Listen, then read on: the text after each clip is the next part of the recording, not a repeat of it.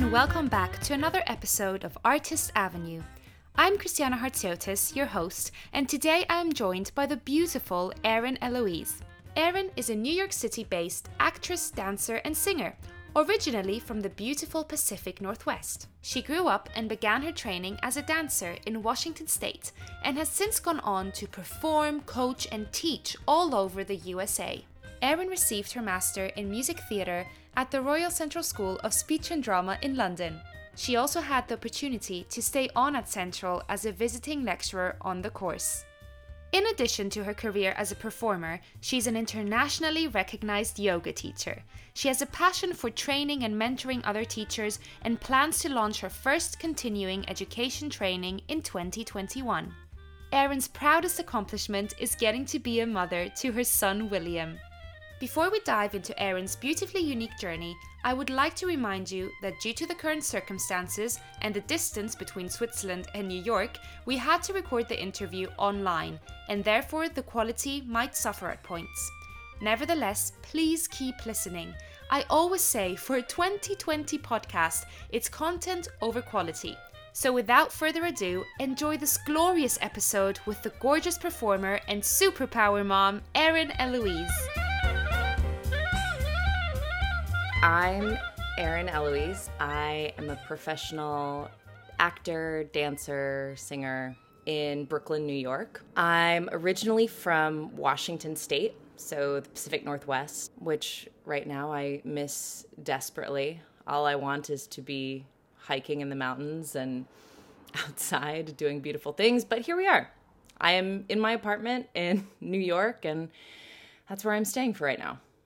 Fantastic. If we go back to your once upon a time, the beginning of your journey, how did it all start out for you? So I started doing ballet when I was very, very young. And I don't really know that there was ever a time that I stopped. When I worked with a pre-professional company from the time I was 7 or 8 all the way through up until high school. And yeah, I don't really remember a whole lot of my childhood outside of that. It was ballet, ballet, ballet, ballet, ballet. And then, obsessive schoolwork at wee hours in the morning because I had to do ballet every night instead of schoolwork. So yeah, that was life. And everything I know was colored by what I did at ballet. Yeah. So did you just do ballet or did you do other styles as well in dancing? Yeah, I started in classical ballet, and then I also started taking jazz classes probably when I was 10, and I just remember being so awful and so terrible. Like I couldn't move my rib cage or my pelvis, and I think I got private lessons at one point because I was like, I think I should do this. I think I would be good at this, but I'm not right now. So I studied jazz, and then that was kind of like something I was really great at. And I kind of studied tap. I'm not a great tapper, admittedly, but somehow I get cast in a lot of tap shows. So there you have it. Take it. Yeah, exactly. So yeah, those were kind of my three things that I did. Mm-hmm.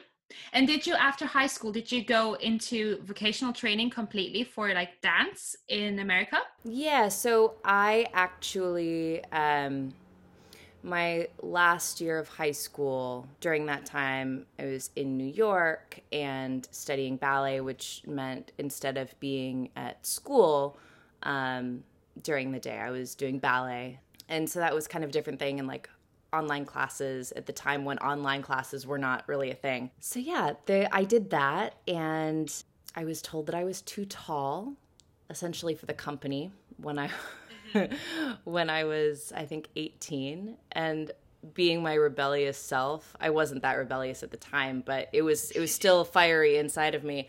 I think I gave the middle finger to them and left, and I finished off my last year of high school back at home. And it was kind of a weird thing because I didn't know what I was going to do, because everyone else, I was like, I'm going to be a ballet dancer. I'm going to be a ballet dancer. And then I didn't get into the company that I wanted. And in hindsight, I should have auditioned for other things, but I was like, well, I will just do something different. And I didn't know what that was at the time. So that was when I started doing theater. Oh, I didn't know that. So that's how it kind of merged. Mm-hmm. Yeah. I was like, well, I guess I'm good at dancing, so I know I can dance in musical theater, and I always sang, but I wasn't a fantastic singer. I didn't know if I could act. I had no idea if I could act at all, but here we are. And just went for that. Yeah. How did you end up in the UK after your time in the US? Like, what made you want to go to England and study an MA, essentially, in music theater? Yeah, so I had a fascinating conversation that I will remember for the rest of my life. I think it was in 2006. I was doing summer theater up in the mountains in Washington State, and a young woman that I was working with, she had said she didn't finish an undergraduate degree. She was just so talented. She left school and just started performing. But she said she was going to audition for master's programs in the UK because some programs didn't require you to have an undergraduate degree. It was like you can have an undergraduate degree or equivalent amount of professional experience. And that kind of always stuck with me and was always in the back of my head because I ended up not getting my undergraduate degree. Life happened. My father passed away when I was studying, and so I took care of my family and did all of the other life things. But it was always in the back of my head, like, maybe I could get my master's. Maybe I could do this and, go to a country where, at least more so than the US, the arts are more funded. There's really fascinating, interesting things happening. And yeah, that was it. Have you ever been to the UK before, or?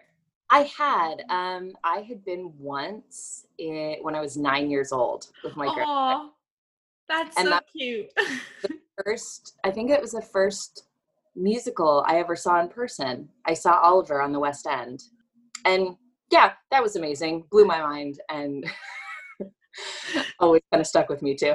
And you just went back and studied there. Nothing big. Yeah, why not? Oh, and how did you go about the process of finding different colleges, different unis, different courses? And then how was the audition process from then on as well? I mean, I very much like a blessed story. I was like, well, because at this point, my son was, so I was a mom at this point, and I had just received my union card. I was in New York City, and I hadn't booked anything in like a year, and I was really down and out, and I was frustrated, and my son had just turned, I think he was just 2 at the time, and I was like, well, let's do this audition thing. Let's try. And I looked at some of the schools, and Central happened to be auditioning in New York, so I didn't have to like send in any tapes. And I was like, well, this and like their program, music theater, really spoke to me because I'm already a professional dancer. I don't need that. I don't need more of that. I've got all of the tools in my tool belt for that skill set. So I wanted to focus on music and acting. So I put all of my eggs in one basket, and I auditioned, and I showed up to like the wrong audition. I just like applied for everything. I was like, yeah, I'll audition for MA acting and also like the BA course because I don't have an undergraduate degree. I don't know. So yeah, I showed up. I didn't have I was supposed to have some paper written, didn't have it. I essentially showed up with my headshot, resume, and my book of music. And that was it.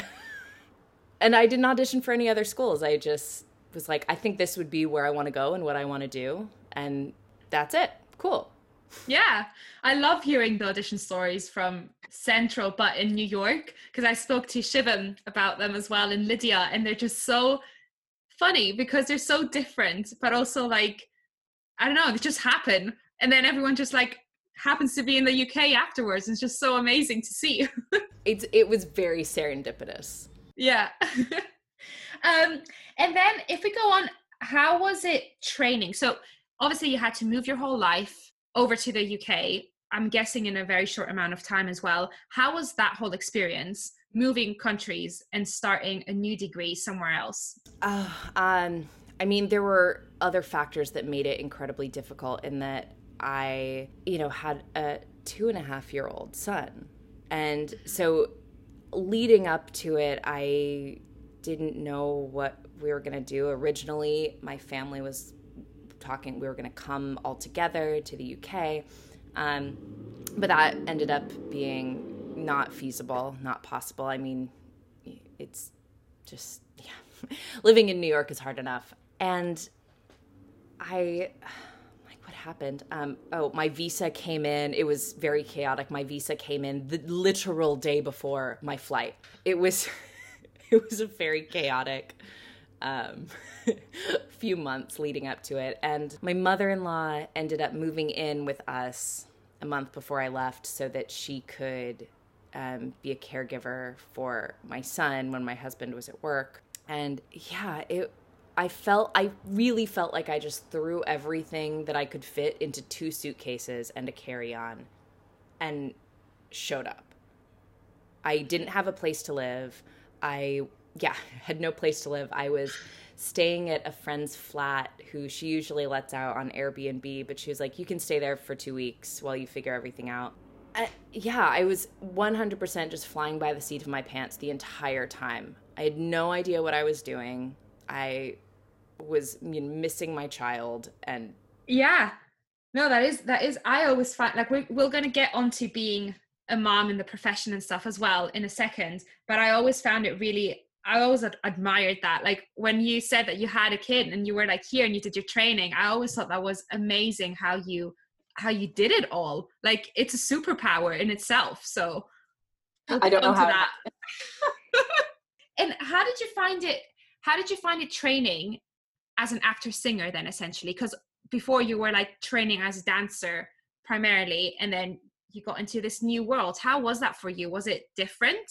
I mean, so I did study undergrad, and I did, when I was there, I did study acting, primarily acting, straight acting. And I still always did singing and musical theater, but I just had this idea that I couldn't sing and that I was terrible because I only was ever cast in dance shows, or I was, cast in like straight plays. And so I was really scared coming in, and I am so thankful that Paul and Maria were, the leaders on the course, were so positive about what I could do. And they're like, no, you can do this. This is, you're doing absolutely everything right. You just have to, put all of the pieces together. Yeah, I think studying acting in particular was always really scary because people talk,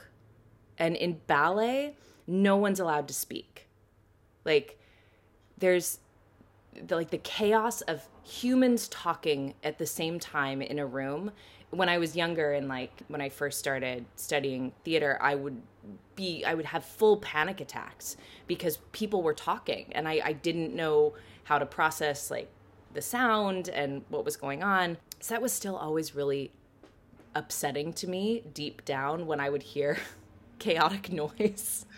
But no, I just really, really loved it. And I went in with a dancer's discipline and attitude towards things, and that you will absorb everything you possibly can at every moment you possibly can. And, afterwards you take it or leave it, take what works for you, leave what doesn't.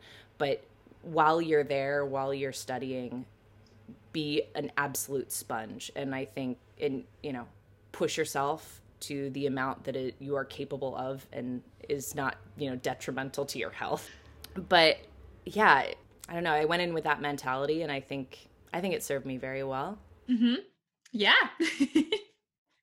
And how was your graduating journey after Central? How did that evolve? Yeah. So I stayed on at Central and taught for a while. Taught you. Which was so fun. And the plan had been to stay. But, life happens, and we couldn't reconcile being in two different places, and it was too difficult to bring them overseas at that point. So I came back to the US, and I hit the ground running. I did take like a month when I got back to the States in like mid-October, mid-November, and I was like, I'm not going to audition.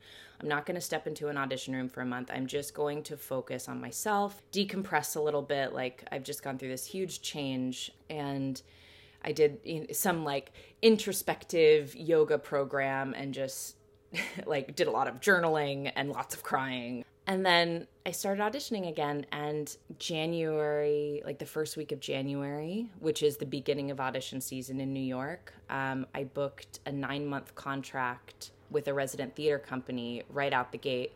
So that was completely unexpected, and so like in theater in the US, that is such a long contract. It is so long. That's the only other thing that's like that is if you're on tour or you're in a Broadway show. But of course it was, in rural Virginia. So I was like, well, I guess gotta move again. I guess I have to move again. But my family's always been on board with the fact that I will have to travel for what I do, and I have never given up that fight in me that like that's what I want to do, and I will get there by any means necessary. So yeah, April through December of 2019, I was in Abingdon, Virginia with a resident theater company, which was so fun and so different and challenging, and yeah, it was great.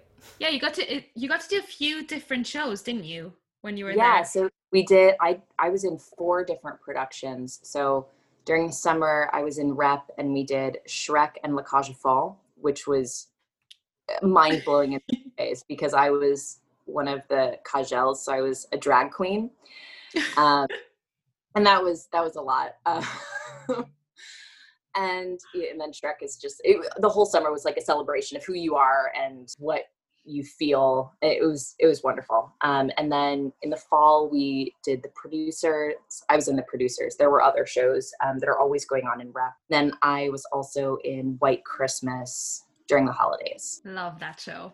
Yeah. Such a beautiful show. It was so wonderful. It was one of those shows. I'm like, I could do this for a long time. Mm-hmm. I could keep going. All year round. Yeah. And would you say that there's any specific difference between the UK and the US market? I mean, absolutely.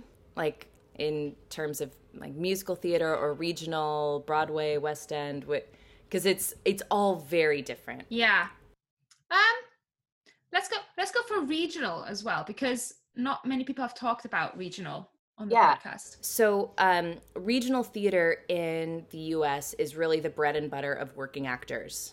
And for most of us who audition in New York, our work is not in New York. Our work is regionally. So the audition seasons typically are January through March, maybe sometimes into April, and then also September through like November in New York City. And all of the professional regional theaters in the country audition, for the most part, audition out of New York City. So, you'll be auditioning for one theater company in the morning, and then in the afternoon you have another dance call for maybe even the same show. There was like, I think some season where like Mamma Mia rights just got released, and pardon me, there's loud cars.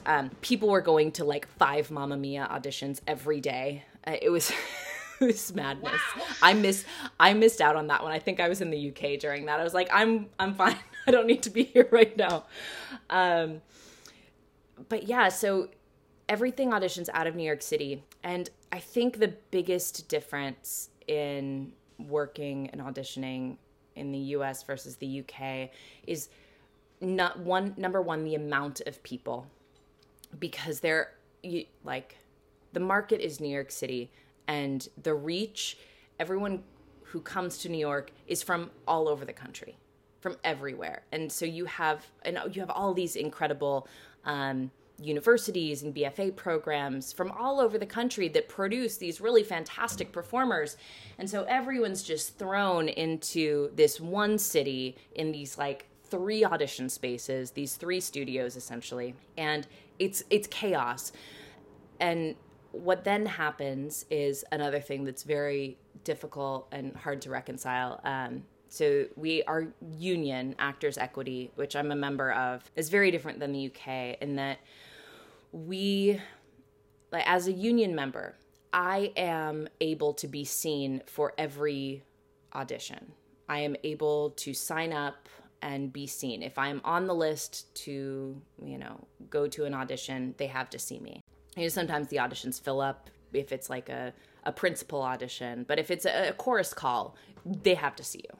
Whereas being non-union, the stories are brutal. I never went through non-union life in New York City, and I'm very, very grateful for that. And also, I don't know how bad it is because I wasn't living it. But I know stories, people get up at, 3, 4 in the morning to put their name on an unofficial list on the front of a door.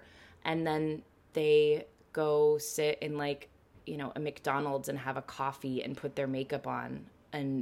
Or sometimes they'll be in line. And, these are in really cold times. Like most of these things happen in January in New York City. So you're freezing and you're out there, at 6 in the morning with all of these other people. And, you've put your name on this list, but that doesn't mean that the equity monitor who's running the audition is going to honor it. B, it doesn't mean that you're going to get seen. Because oftentimes during these really busy audition seasons, there'll be half an hour until the call starts. Like most calls start at 10 a.m. At 9:30, the equity monitor will say, we will not be seeing non-equity today. And so all these people who have been there since 5, 6 in the morning have to leave. So a huge amount of time is wasted. And it's really heartbreaking because there are so many talented people who just don't get seen. And it's kind of the catch-22 as well. It's like, how do you get your union card and get seen all the time if you can't be seen in the room? Yeah. I was going to ask, do you have to audition to be a member of the union? So there are 2 ways of getting into the union, like technically 3, but 2 main ways. You can get into the union by accruing equity membership candidate points. Yeah. And you have to get, I believe, 52 points, which is 52 weeks. So you have to be employed on a professional equity theater. You have to be employed a total of 52 weeks. So maybe your contract is 6 weeks here. So you get 6 weeks of equity points or membership points. And then you can go up to 52, which is incredibly difficult if you are not being able to be seen by these theaters. And I mean, the other side is most theaters have in their clause with the union, they have to have a certain amount of equity contracts and a certain amount of non-equity contracts. So they do have to see them, but oftentimes those non-union contracts are fulfilled by local actors. So being in New York City without your card is the biggest hustle, the biggest, most difficult hustle, and I applaud these people every day. And then the other way to get your card is what happened for me. Theater can just offer you an equity contract. So because they have to have a certain amount of contracts, and depending on what kind of role you are cast in, it might be an equity principal role, which means you would then need to take a principal contract, or you'd take an equity contract. And that's what happened to me. I was in South Florida, and 3 months postpartum, I walked into an audition room. I hadn't auditioned. I had been injured for a while, and so I took some time off and just focused on yoga and having a baby. I wasn't auditioning. But I saw an audition for the Will Rogers Follies at Maltz Jupiter Theater. And, sorry, there is a truck outside. And it's New York City life. New York City. Never a dull moment. But I was like, well, I looked at the breakdown and it said at least 5'9", showgirl. I was like, well, that's me. I obviously, and for whatever reason, I was just like, it was in that moment that I'm reading this thing, and I was like, if I don't pursue what I actually want to do, I don't know what kind of example I'm setting for my son. Like, as a mother, I have to go out and do what I have dreamed of doing. If I'm going to lead by example for my son, I have to go out and fight for the things that I want to do. So 3 months postpartum, I walked in. Oh, and it said must bear, like, have a bare midriff in the audition. So I walk in, and the audition is just not a dance audition. I walk in to sing, which at this point, this is before my master's, I'm like very tentative, very scared. I walk in a crop top and like hot pants, like little shorts. I've just had a baby. And I sing, and they call me back, and the day after callbacks of dancing, I get a call from the artistic director, and he says, like, multiple times over the phone, will you accept an equity contract? Will you accept an equity contract? I'm like, yes, absolutely, I'll do it. I'm like, and for a lot of people, that's something you don't want to do right away, because once you are part of the union, you then cannot work non-union work. I can't do fringe theater for the most part. Yeah, so it's tough. And for a lot of people, you want to have, the appropriate amount of credits and experience under your belt, so that when you do walk into these, equity auditions, they're like, oh, she's done this, she's worked with this person, that person. So you kind of have like a rep at that point. You have a reputation, and if you take your card right away and you don't have these things, you don't have a reputation, it's hard to say. Like, it's hard to get, it's who you know, which is awful, but that's just how it is. It's who you know and where you went to school, and that's it. Now there's sirens. Welcome to New York. I'll just wait for that to pass. Living and breathing it. Oh my gosh, always. So yeah, I think that was kind of, what led me then to get my master's. Is I got my card, admittedly too early, but at the same point, I'm a new mom. I can't be standing out at an audition at 4 a.m. waiting in line. Like, I can't do that. Time cost analysis. Like, I just can't. And also, if I am going to take a job that's further away, I need to know that I'm going to make X amount of money, which is also what the union supports, and make sure we get paid enough, and that sort of thing. So, yeah, that's the very tip of the iceberg of union life in the States. That's so interesting. There was so much I didn't actually know. Like, I knew that you have to, like, it's hard to become a member, and that you get seen with the union member card and easier, but there was a lot in there that I didn't know. So thank you so much for sharing that. Yeah, of course. It's really interesting. A lot. And how is it being a mummy whilst being in this crazy, wonderful performing arts industry? Oh my gosh. Exhausting, to be very, very honest. It's exhausting and wonderful.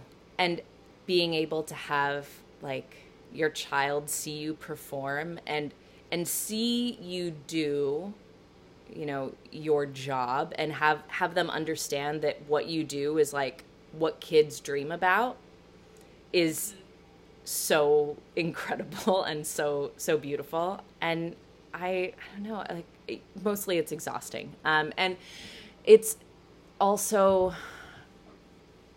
something of great sacrifice, because you have to give up a lot of things to be an actor. And additionally, when you're a parent, how do you say no to being home at Christmas? How do you say no, I can't be there for your birthday? You know what I mean? There are a lot of really, really difficult choices that you have to make. And a lot of people, and to their credit, like, no shade on them, a lot of people decide to, leave the industry and then have children, which is great. good on them because it's really hard. And, you know, like I remember my first show after I had my son, I was using a breast pump or my first couple shows. Like I was pumping milk during audition or during rehearsals, and like at intermission, you know, I'm pumping milk, or like my husband would bring my son so I could feed him at intermission. Like it's a weird thing to have to do. But I mean, I think if you're passionate about something, you make it work regardless. If it's something that's important to you, you will find any means to make it a reality. Yeah. Are you allowed to bring the children into the rehearsal room or into like backstage area?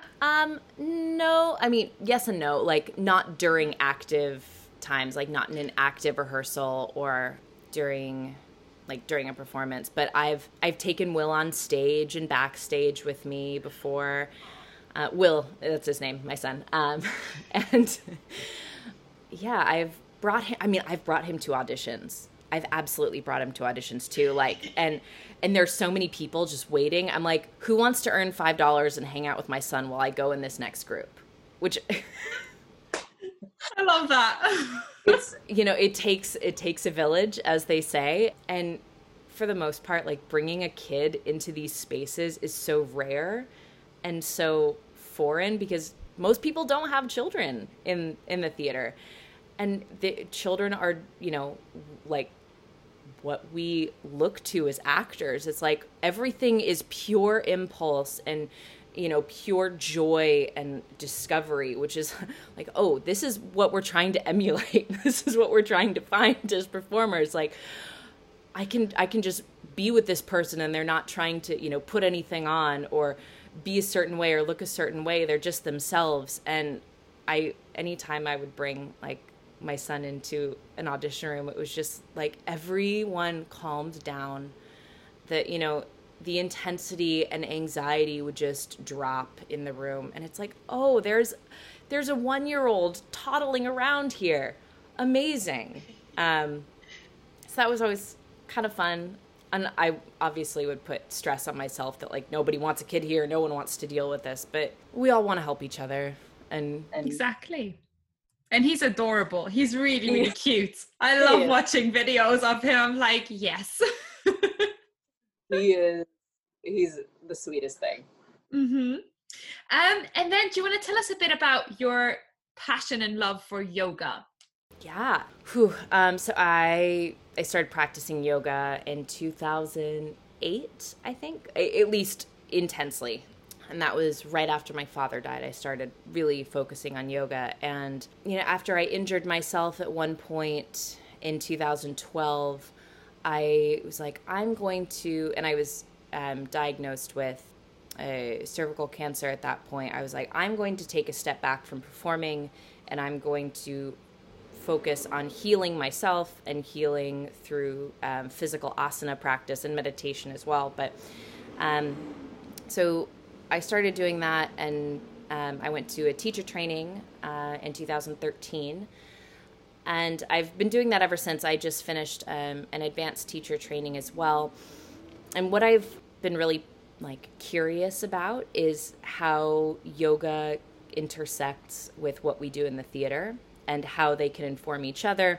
My dissertation, whatever you want to call it, at Central was working as a movement director for Off West End play. And the director knew me because I taught him in the UK. And I'm very obsessed with backbending. If you know me, I'm obsessed with backbending. It's something I love because it stimulates the nervous system and it opens up all of these passageways in the front side of your body. And, you know, all of these emotions that we have in our bodies, you can feel in your torso. You can physically feel them. And so the idea is through the use of backbending and physical asana, can we open up these areas of our body and make ourselves more open and able to have an embodied acting experience? And so that was something that I worked with this company of actors on, and it was amazing. And then recently, I'm now kind of flipping that, and I just taught on a teacher training for new yoga teachers, leading them through vocal training, essentially actor vocal training, how to use their voice, how to, speak with an embodied voice, and how to speak with an authentic voice. Because like if you think of a yoga class, you think like the yoga teacher voice, that's really nice. You know what I mean? Yes. Yeah. Yes, absolutely. Everybody does. And so the idea of like knocking that out, and the tools that I know as an actor absolutely apply to how you can fix that.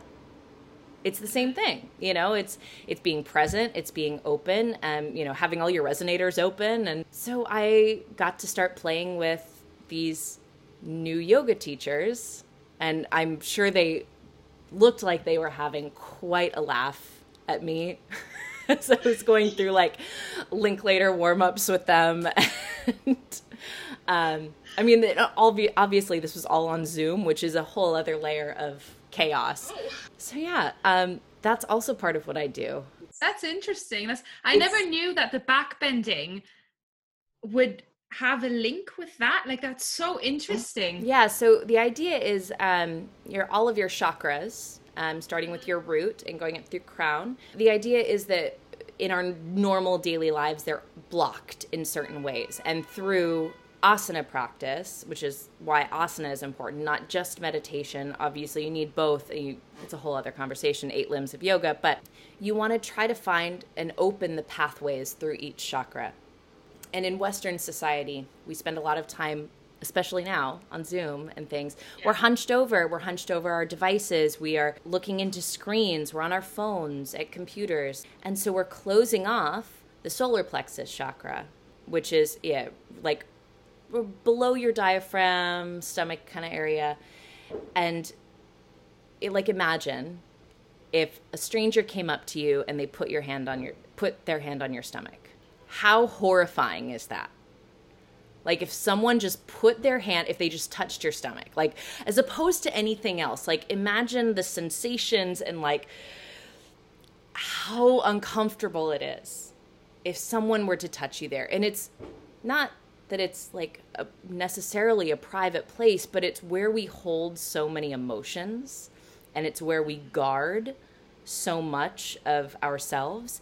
And so if you can, have that expanded and have that open and have the chakra or the pathways, body energy centers is another term that's used. If you can have that open, you can then, move from that place and respond from that place. And instead of responding from a place of like fear and, self-preservation, you can move with openness, and whatever is coming at you, you can respond directly to that. So that's why I think backbending is a great tool, not just physically for your body, but also mentally. Like you're opening your throat, your heart, and all of these things we don't want to open. I love that. I want to start backbending now. Yeah. You do courses, don't you? Like online for backbending and yoga and stuff. Yeah. Mm-hmm. And I'm hoping to, I'm planning at the moment, the everything's in the works. Hoping by sometime in 2021 to be hosting a continuing education training for mostly yoga teachers already, but it can be for other people as well, of how to teach backbending and the importance and nuances of the practice, because in a lot of teacher trainings it's something that gets like thrown to the side because it's hard, it's super hard, and it's scary. Like if you think about going backwards, most people get afraid, and that's the whole point. Like we're afraid of opening our bodies up. So that's something that I'm hoping to get on its feet soon. That's exciting. Definitely. Yeah. Yes, I will be coming back to you about backbending. We're kind of coming towards the end of the interview. So the last few questions are always similar, always the same. So let's start off with, in your opinion, what unites us as creatives? I think like the spirit to want to find unity, even in all different forms. Like, we want to find human connection. And I think human connection can be literally anything. But I think that's what we're all looking for, is new ways of connecting. So I mean, I think that's everything. Yeah, it is. It's beautiful.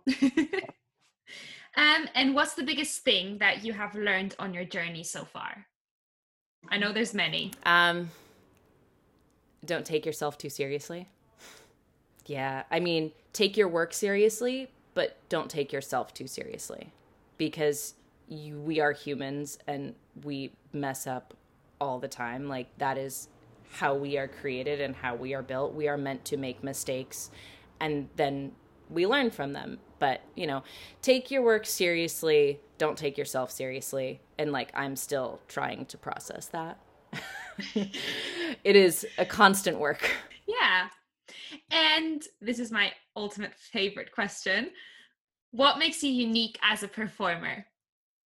It's your little self-love moment of the day. Yeah. I'm an absolute, like, uncaged animal on stage. Good and bad. Like, I am just, I don't feel possessed when I'm on stage, but like, I cannot be put down. And sometimes I, need someone to like rein me back in.